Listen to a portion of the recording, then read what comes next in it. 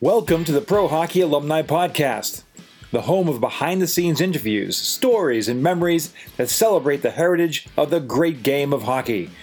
The Pro Hockey Alumni Podcast is hosted by Mark Willand. Today's guest on the PHA Podcast is Kurt Walker, who played 3 seasons with the Toronto Maple Leafs as an enforcer on a talented team that included the likes of Darryl Sittler, Lanny McDonald, Boyer Salming, Ian Turnbull, and the always colorful Tiger Williams.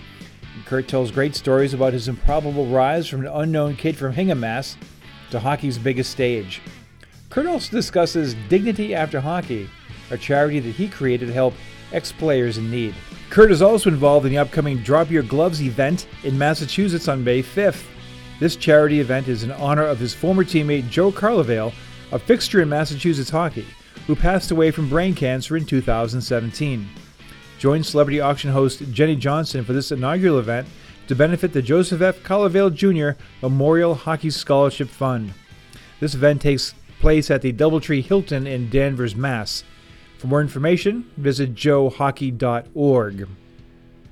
Today's episode is sponsored by HockeyTournaments.com. If you're looking to play in a tournament or just list your tournament, head over to HockeyTournaments.com. All right, we are back with a guy I've wanted to talk to for a long time, former Toronto Maple Leaf, Kurt Walker. Kurt, thanks for being with us today. Mark, my pleasure. Not a problem at all. I'm more than happy to share some stories and support this upcoming memorial for Joe Carlevale. So, yeah, happy to be here. Thanks for calling. I really appreciate it.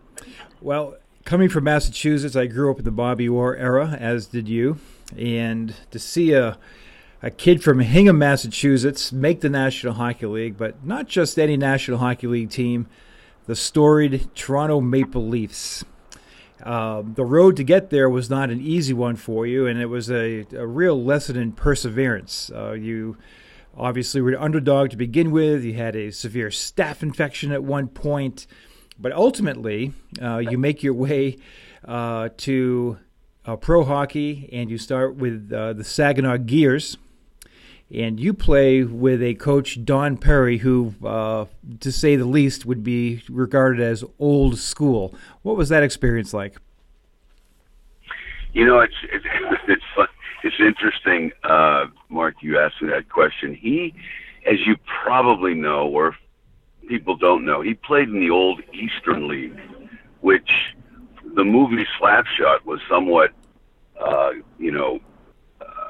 it took the old Eastern League and sort of followed what they did. But he himself was, as you know, he was predominantly a tough guy. He was an enforcer back in the day, and, I shared that same role.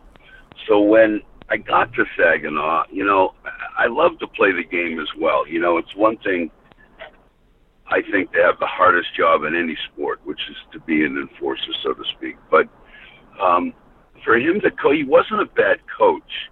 What really, I'll tell you the story, what was interesting was we were in Toledo, and they had a guy on the Toledo team named Paul Tantradini who had 18 fights in 18 games. And before the game, in the locker room, Don Perry said to me, "Kurt, I want you to take this guy out before they drop the puck, or I'm going to send you home." You talk about putting pressure on somebody, right? So I didn't have a choice. So I'm thinking, oh no, I'm playing defense. How am I going to take the center out before they drop the puck? Well, as it turned out, I was the center, the starting center. Oh. And so Paul Tantradini skated into the circle, and I was a left-handed fighter, and I had my left hand basically out of the glove. And Don Perry was serious. He would have sent me home back in those days. So as soon as Paul skated into the circle and got close enough to me, I dropped my gloves, grabbed them, and started what turned out to be a bench emptying brawl, unfortunately. But that's the kind of guy Perry was. And if you remember, when he had his opportunity to coach the LA Kings, right, he made similar remark to Paul Mulvey, Exactly. and it cost him his job. That's the first thing I thought of when you. So, Yeah, it's the first thing I thought of when you told that story was fast forward a few years, and that ultimately was his undoing with the Paul Mulvey situation. And speaking of that, Kurt, you're in that role. Obviously, you are single-minded focus on that point to get to Toronto and play in the National Hockey League. Still, as you noted earlier, it's a very tough way to get there. There's not an easy job. Nobody has to tell you. right. When you're in the IHL with Saginaw at that time, it's a rough and tumble league.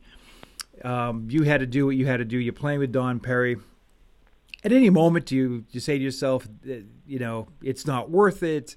I don't necessarily want to do this. I just want to play. Any second thoughts at that point, at that young point of your career? The interesting thing for me was basically, my whole life. And back in I graduated from Hingham High School in 1972. I went to Northeastern where Fernie Flaman was coach.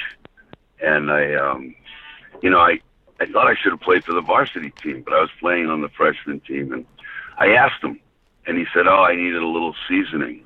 Well, the issue was that 19 out of the 20 varsity players were Canadians on full scholarships. Right. So I knew at that point, I had to make some, different moves. And after that, Mike O'Connell and I were Mike went to Kingston to play with the Kingston Canadians in the OHA, and I was supposed to go as well. But the staph infection that I got in my right leg, believe it or not, they were going to amputate my right leg. It was that bad. And I laid in the hospital bed for 32 days. And when they released me, there was nothing left on my right leg. All the muscle had atrophied. There was just a bone. So I asked them, okay, well, how do I get back in shape and when can I skate again? And their answer was, well, to get in shape, just sit in a hot tub and bend it and rip the scar tissue and do leg extensions off the end of a bench. Right. Because there was really no sports physical therapy. And, because of that, I missed my tryout in Kingston. And it took me a year to learn how to really just basically walk proper again and rebuild the leg.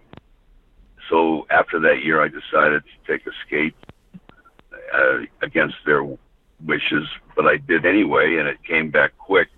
And that was when they formed, as you probably remember, the New England Junior Hockey League. Right. And they had the Weymouth and Fitchburg, so forth. I was never really an enforcer by trade. I mean, it was one of those things that I started to play for Weymouth. I wanted to do something.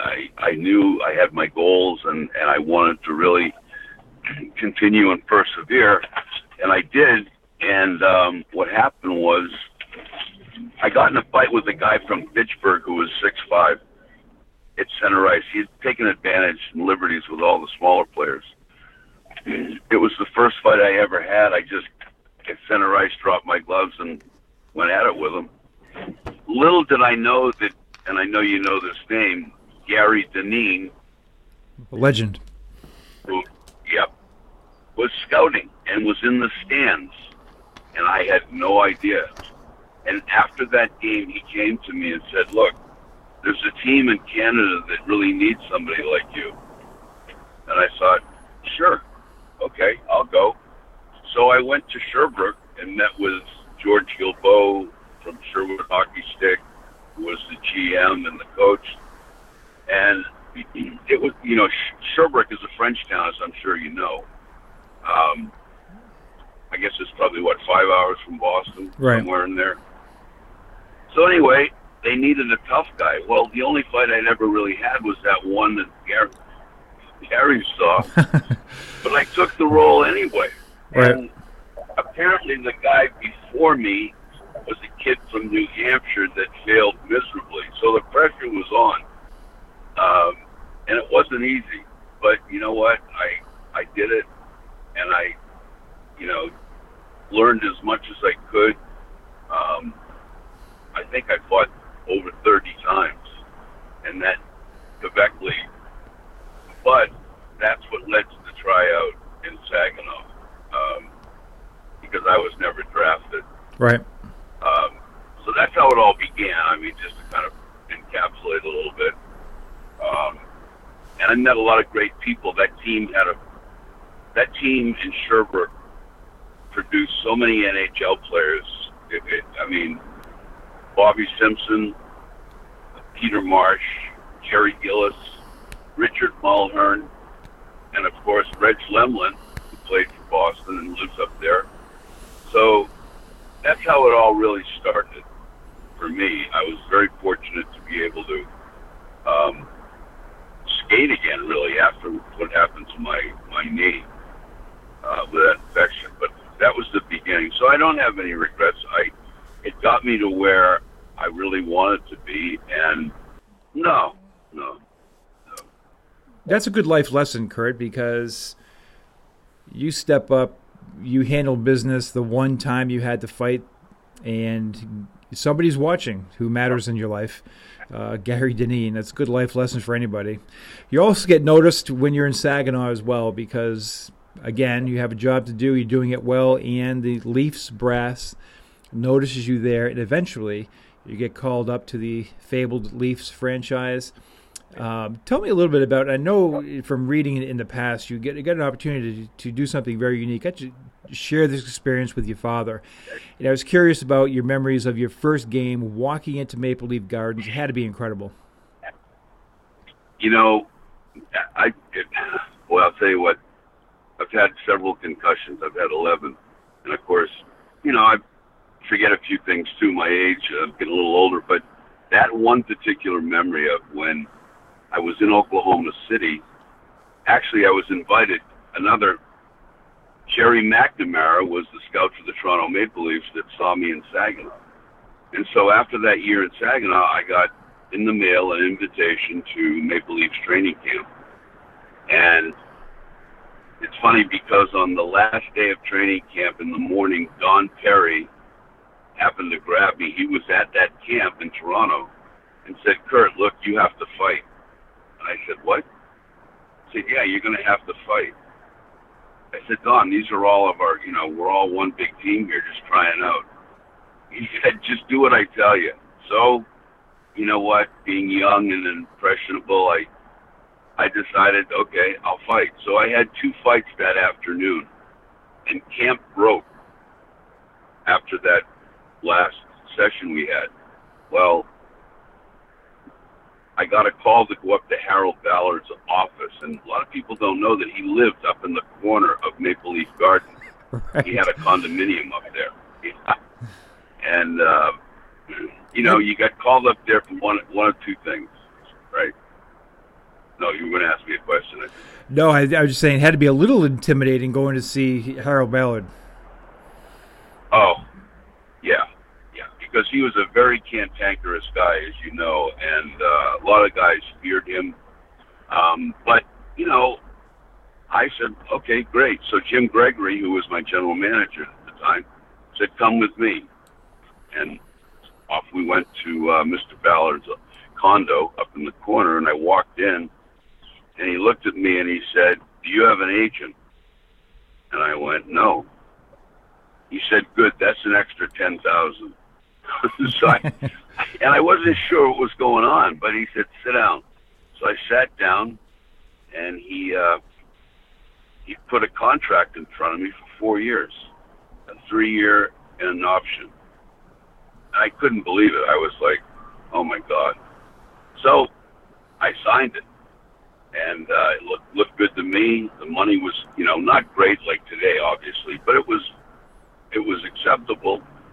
And realizing that now I had reached the pinnacle of what I had set out to do, they sent me to Oklahoma City, which was the farm team of the Maple Leafs at the time.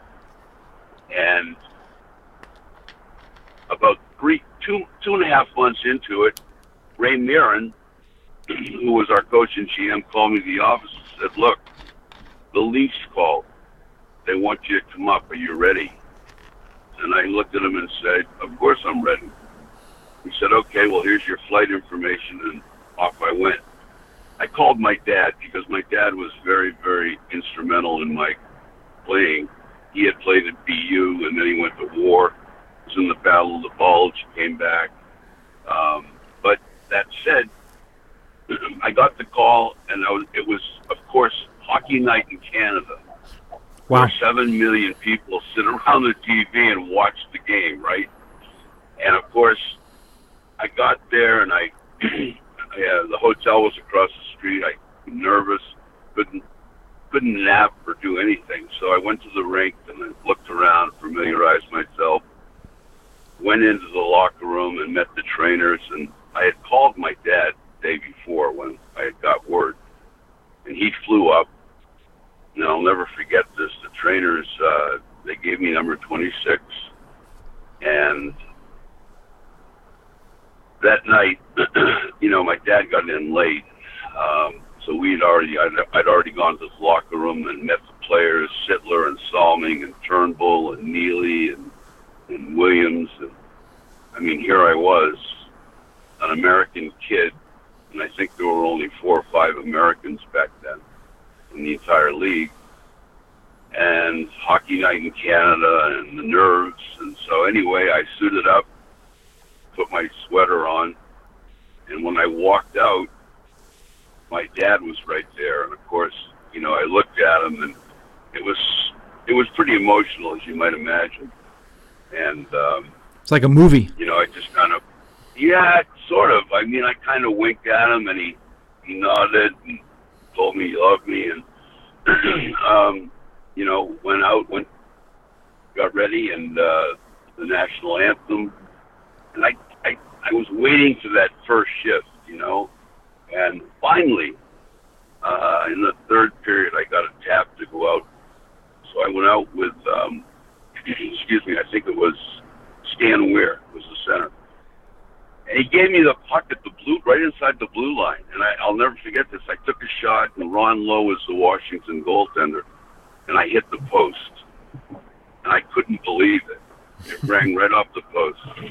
And so after the game, Jim Gregory, came over and said, "Hey, Kurt, that was a good shift, but I'm glad you didn't score." And I thought, "You glad I didn't score? Why?"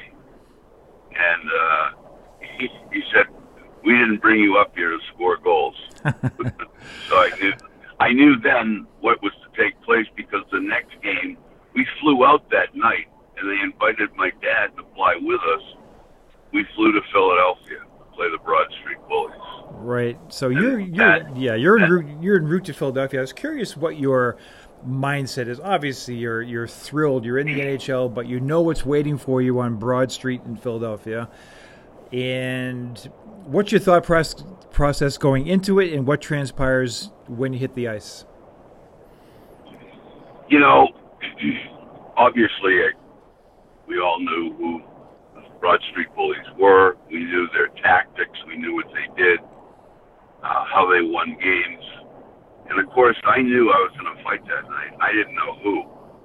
So it was just right in the first period. In the first 2 minutes, I got tapped to go out, and I think it was myself, Bob Neely at center, and Tiger Williams on the left wing. And Schultz was out with Kelly, and I think Selesky. And I told Warrior to throw the puck into my corner, into the right corner. And he did. And, of course, McElhargy was a defenseman. He went in, and I went flying in and nailed him. And right then the gloves came off. And then I started to fight with Jack McElhargy. And then it got crazy because the bench is empty. A lot of people today don't realize that there were some great bench emptying fights. And I fought DuPont and McElhargy, and I had 2 fights, and Schultz was there, but he had a cast on his hand, and he wouldn't fight me. Anyway, I got thrown out of the game with a couple other players, and you know, we made a very, very powerful statement, which said, you know, we're not going to get pushed around. We're not going to take it anymore, and you guys aren't going to intimidate us. And that's what I was trying to do, was, you know, let them know that we were not going to be intimidated. Right, and I'm sure the players... After the game... Huh? What's that? No, I'm sure that the players certainly appreciated that statement being told and being made by yourself there, especially guys like Boyer Solomon, guys who were taking a lot of physical punishment prior to your arrival. You know what? It brought the team very, very close. You know, it really brought everybody a lot closer together after that night. And we were all standing around the bus, which had backed down into the Spectrum. And I was standing there with my dad and the rest of the guys, and all of a sudden you could see Harold Ballard coming, and King Clancy was this. And he yelled out, "Hey, Kurt!" And I thought, oh no, I'm in trouble, right? So I wasn't sure what was going to happen. And he said to me, "Where's your stuff?" And at first I was a little confused. I thought about it for a minute, and then I said, "Oh, you mean my car?" And he said, "Yeah." I said, "It's all in Oklahoma." He said, "Go get it. You're here for good." Wow. And I'll never forget that.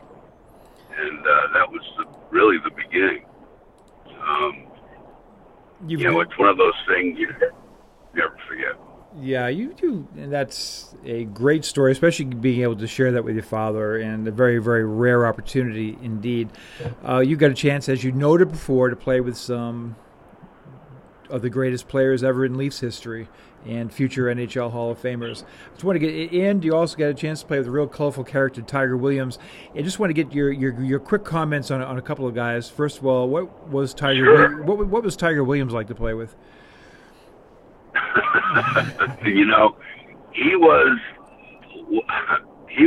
crazy. I mean, he was a very devoted husband, player, and, you know, just a very dedicated player. But more importantly, you know what? He was the kind of guy that if he told you that if the sun was out and he said it was raining, he would try and excuse me, he'd try and make you believe that it was raining. He was funny like that, you know. Right.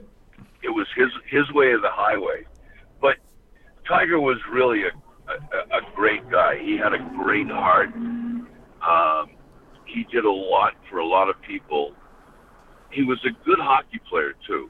You know, you can't take that away from him. I mean, a couple of years he scored 20 goals or more. And he also holds the record for most penalty minutes, I think, ever. Yes. If I'm not mistaken. But he was a good guy. He was very supportive of me, as I was of him. And, you know, together there wasn't anything that we wouldn't do for the team. You know, we were really like a band of brothers. You know, we hung out together. We did stuff together.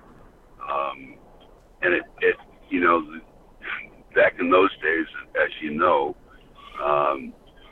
the role of the enforcers really seemed to have the ability to bring the team closer together in a lot of ways. Whoa, And, yeah, you can definitely see that even in post-career. Guys look back and they always are very grateful for the job that was done, because it made them able to do their job, and, you know, to have the skilled guys go out there and play. I always think of Boyer Solomon as being one, but to be able to go out there and play the game at a high level without worrying about getting run off the ice by somebody who would not be accountable previously. And I do agree with you on Tiger Williams. I had a chance when I worked for the Whalers in the 80s. We acquired Tiger, and a very smart guy, a very good guy, as you said, a very devoted family man. And, you know, just not always what people would think on the outside looking in. Also, I wanted to get your comments on the great Darryl Sittler. You were witness to, of course, the most productive night in the history of the National Hockey League, his 10-point night. What was Darryl like to play with? Darryl was a great player, and he was also a great leader. I mean, he really was. He was a great leader as well, and he cared. He got, he made it a point to get to know each and every player on an individual basis. I mean, it wasn't like he just had the C, wore the C, and that was it.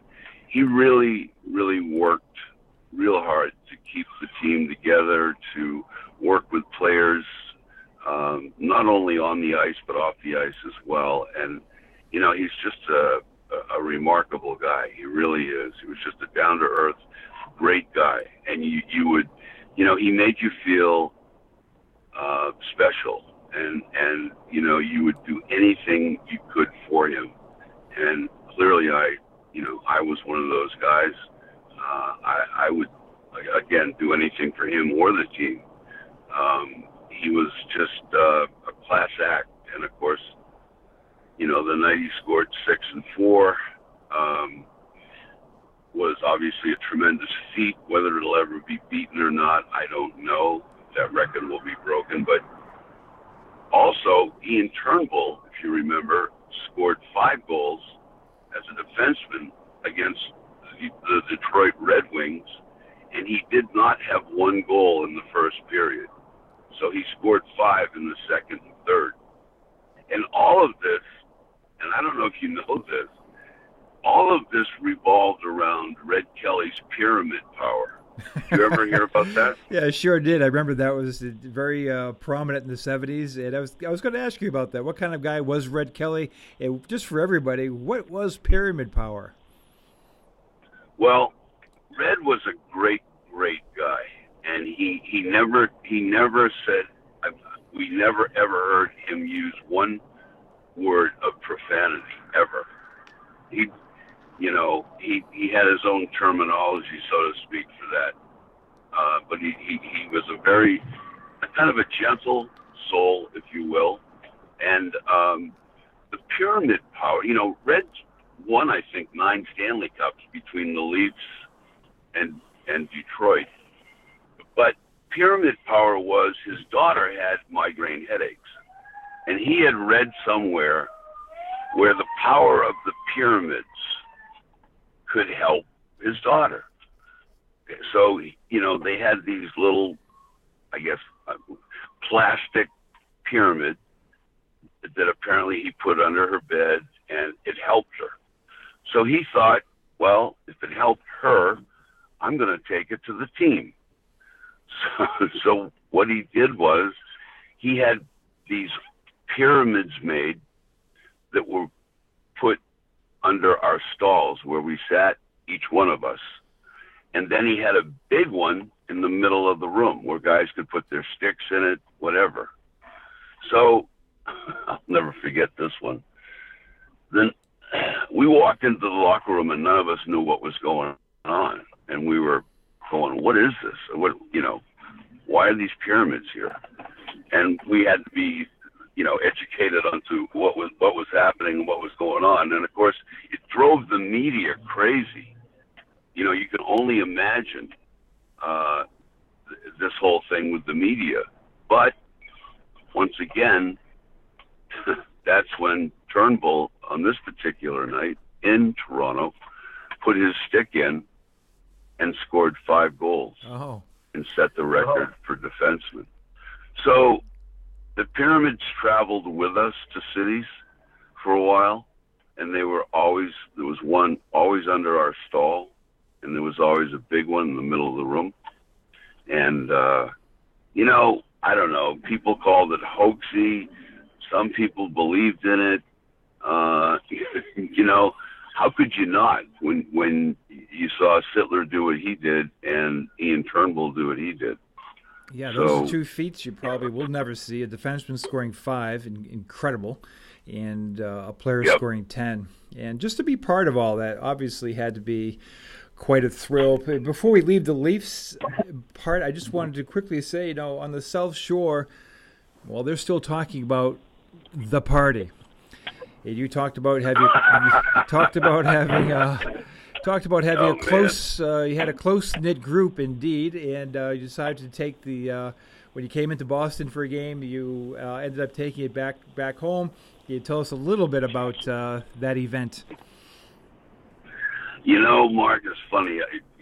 Man, I'll tell you, that party, what I did was, you know, knowing we were coming into Boston and we were headed to Atlanta on the next day. So we had the night and we had time. So I thought, okay, I lived in Hingham, as you know, on Polk Road. I decided, called my dad, said, Dad, why don't we do some lobsters and steaks, and, you know, I'll ask the guys, make sure everybody, well, the whole team decided to come. So we had to get transportation from the Garden down to Hingham. Mm-hmm. So my dad had a Cadillac, and my grandfather did, as well as my uncle. So they ended up with 4 Cadillacs that pulled up when we left the Garden. Everybody jumped in, and we all went to Hingham that night. And they had a bushel of lobsters. So what happened was, you know, we all jumped in. We went to Hingham. One of my uncles was cooking steaks. My dad was doing lobsters. My other uncle was sort of the bartender. And, you know, my parents and some of the neighbors had arranged the house so that we had, you know, a place for everybody to sit and enjoy. And I'll never forget this. It was an incredible party. It really was. And the guys were having a great time, and they were just overdosing on lobster and steak and the whole thing. And a few of the neighbors came by. And of course, you know, everybody liked to have a beer or two. So a number of the guys may have got a little carried away. And the next thing I knew, my roommate was asleep outside my house in the snowbank.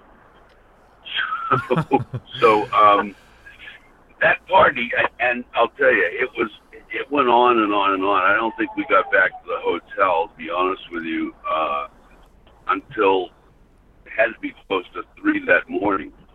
And we had to be on a plane. We had our own chartered plane. It was a prop plane, and we were off to Atlanta. Well, a lot of the guys didn't feel too good the next day. As a matter of fact, Tiger, who was allergic to seafood, loved the taste of it, but was allergic, decided to eat some lobster. And that was a mistake, because he broke out in hives and turned red. And, you know, we were a little nervous for him. But that said, we got back. I do remember one of the players fell asleep in the elevator and was riding up and down the hotel elevator until somebody got him into his room. It was a crazy time, but it was a great time. What really killed us was the headwind from Boston, for whatever reason, to Atlanta on a flight that should have taken maybe at the most on this plane 3 hours. It turned into an 11-hour flight. Oh, brother. And, yeah. You know, maybe overdid it a little bit at the party, but to this day, you know, those guys, every one of those guys remembers it vividly and talks about it as one of the greatest parties of all time. Right. Well, in the end, you're going to do it. You did it right, and like I said, folks still remember that one. You know, you talk about camaraderie, Kurt, and I think what's really telling is that in your post-career life, that camaraderie, helping out your teammates, sticking by each other has continued to be a theme for you. Can you talk a little bit about your motivation to start Dignity After Hockey? Thank you, Mark. Thanks, Mark, for asking that question. I'm the type of guy that I never forgot where I came from. And I've always been involved in different things to try and help people in different ways, whatever I was asked to do, I was always more than happy to do it, and then some. And of course, when you leave the game, the final buzzer sounds, the door slams, and that's pretty much it. And the transition it's horrific. It's very, very difficult. I went through it. I know a lot of players that went through it. I know some that are, believe it or not, are still having difficulty. But that said, you know, I had an opportunity. One day I was thinking about, what can I do to give back to the game? What can I do to give back to the players and help guys? And I thought, you know, we don't have any health care per se in the States. So I decided to start an organization, which is it's a 501c3 Massachusetts organization. My attorney, Greg Sullivan in Hingham, did it for me. And it's actually called the Human Dignity Foundation, but that's how it's registered. Right. But it's Dignity After Hockey. And what I did was, at first, I was able to get health care through a partner. I was able to get the guys health care. If anybody didn't have health care and needed help, all they had to do was call a friend of mine in Detroit named Ben Galloway, who had the Society for Professional Athletes and still does. And they were able to apply online and find the health care they needed, with the exception of 3 states, Massachusetts, Vermont, and Rhode Island, unfortunately. But then I also partnered with a company called Premier Regenerative Stem Cell. And the woman who owned it, Candace Stoles, had been working with NFL players. And what she was doing was, these are players that played in the NFL, guys that were injured and hurt, that probably should have had invasive surgery, but instead she provided the option for them to have non-invasive surgery, to have stem cell. So, you know, guys that have, let's say, a back issue, a knee issue, any of that, well, she said, I'm more than happy to help you, Kurt, with NHL players. And so that said, she had 2 facilities, one in Denver and one in Scottsdale. And the Scottsdale facility is a state-of-the-art facility with hyperbaric chambers, cryogenic, all of it. So last year, which in my first full year with doing the stem cell, we put 18 former NHL players through the program. Wow, that's amazing. Yes, it truly was. And, you know, the last guy to go a week before Christmas was the legendary Bobby Hull. And the great thing about stem cell is you walk in and walk out the same day. The guys that came and went through had a variety, a multitude of different types of issues. There was everything from joint issues, per se, like, you know, bad knee, you know, back, whatever, to guys that had had a stroke, believe it or not. Brian Propp, who had a major stroke, you know, he went and had a procedure done. And probably the greatest one, and I'll talk about it, is Mitch Wilson, who, I don't know if some people know the story, some don't. Mitch was played in the NHL a little bit. He had the biggest heart of anybody I know, and just played a hard game and fought and did his job. And unfortunately, 4 years ago, July 17th, coming up, he was diagnosed with Lou Gehrig's disease, which, as we all know, is, you know, a terrible, horrific disease. Yes. He had been, and Sally Roof, who was involved with the Maine Mariners in some capacity, and she's a wonderful lady, and she also helps me, contacted me and asked me to reach out to him, and I did. And at the time, he was going to Mexico, and he was paying $40,000 every time he went. And I called him, and he went 4 times and wiped out his savings. And I said, Mitch, how do you know what you're getting? I mean, you could be getting placebo. Are you getting your own? He didn't know. He had no idea what they were doing. So he asked me, well, I told him about the program I had. And so I sent him to Premier. And after the first treatment, he called me and thanked me and said he had felt better than he had ever felt before. Well, about 2 months later, people with ALS, something so simple as being able to clear your throat or cough, he couldn't do that. So I sent him back again, and he had a double. I guess we took the cells from his lower back, his iliac area, and gave him sort of a double dose and IV. And believe it or not, when it was over, he called me and he said, Kurt, he said, I can't believe it. He said, not only can I cough and clear my throat, but I can also move my toes. And that was something that he had never been able to do in a long time because he'd been in a wheelchair. So through all of that, he had 6 stem cell procedures. It helped him and gave him hope. He's still with us today. As I said, it'll be 4 years, July 17th. But, it's stories like that, being able to help guys like Mitch or Brian or Bobby Hull or any player. It's just an amazing piece of medical technology. And I've even talked to some of the Bruins alumni about it as well. And it's still, we currently have 2 guys getting ready to go, 2 former NHL players. And,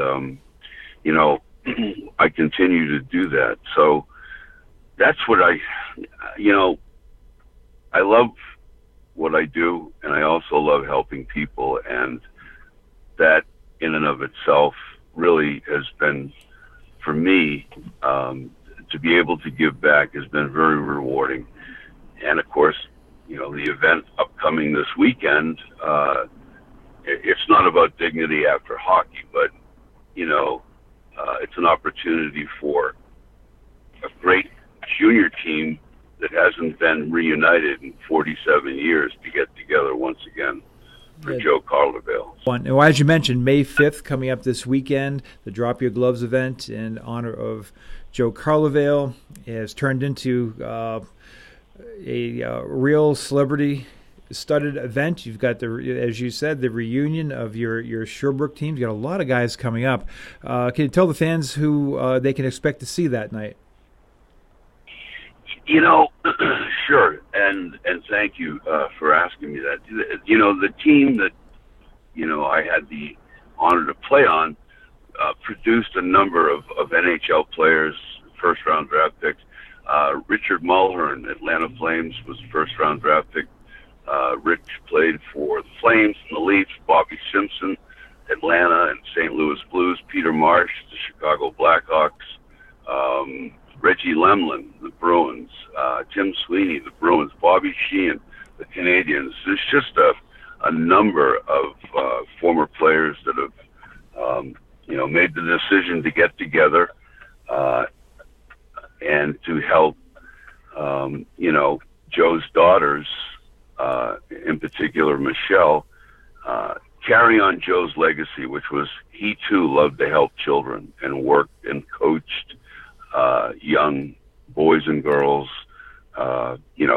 on the ice and off the ice, and Joe was a great, great guy. In fact, he actually, believe it or not, he played on the same team, the Weymouth Conquistadors, that I did when Gary Dineen asked me to go. And of course, when I was leaving Sherbrooke, they asked me if I knew anybody that could fulfill the role that I played. And I said, yeah, I know somebody. His name's Joe Carlevale. And so that's how Joe got to Sherbrooke, believe it or not. That's interesting. This goes to show you the impact Yeah. you can have then and now. And we're really looking forward to seeing you and your teammates and other ex-pros will be there. And there's a lot more going on as well. It's the celebrity auction and dinner, drinks, music, friends, and a lot of great auction items and a lot of great fun. All the proceeds for this go to the Joe Carloville Memorial Hockey Scholarship Fund. As our fans know, it's very expensive to play hockey, and for those who are young players who are in need of financial assistance to be able to participate, this scholarship fund will help make that happen. So we look forward to seeing Kurt Walker there. We're glad for all the efforts that you do on behalf of former players and people in need, and we're looking forward to seeing you back home in Massachusetts this weekend. Mark, thank you very, very much. And like you said, this event is a great event. It takes place Saturday all day. There's some wonderful, great silent auction items, as well as a chance to win a Mercedes. So if anybody can shoot the puck from the blue line with accuracy, they can find themselves driving home in a brand new Mercedes as well. So that rules really that rules me out, but I'm sure we have some sharpshooters out there. And again, I just wanted to say thank you again for participating today and for helping out the Joe Carloville Memorial Scholarship Fund. And we'll look forward to seeing you this weekend. Mark, thank you very, very much. Look forward to seeing you as well, and all the people that come out.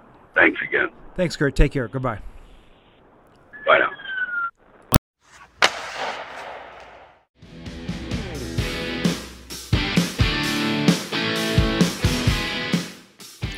Thanks for listening to the Pro Hockey Alumni Podcast. Be sure to visit us at prohockeyalumni.org. This episode of the PHA Podcast is sponsored by HockeyTournaments.com. If you're looking to play in a tournament or just list your tournament, head over to HockeyTournaments.com.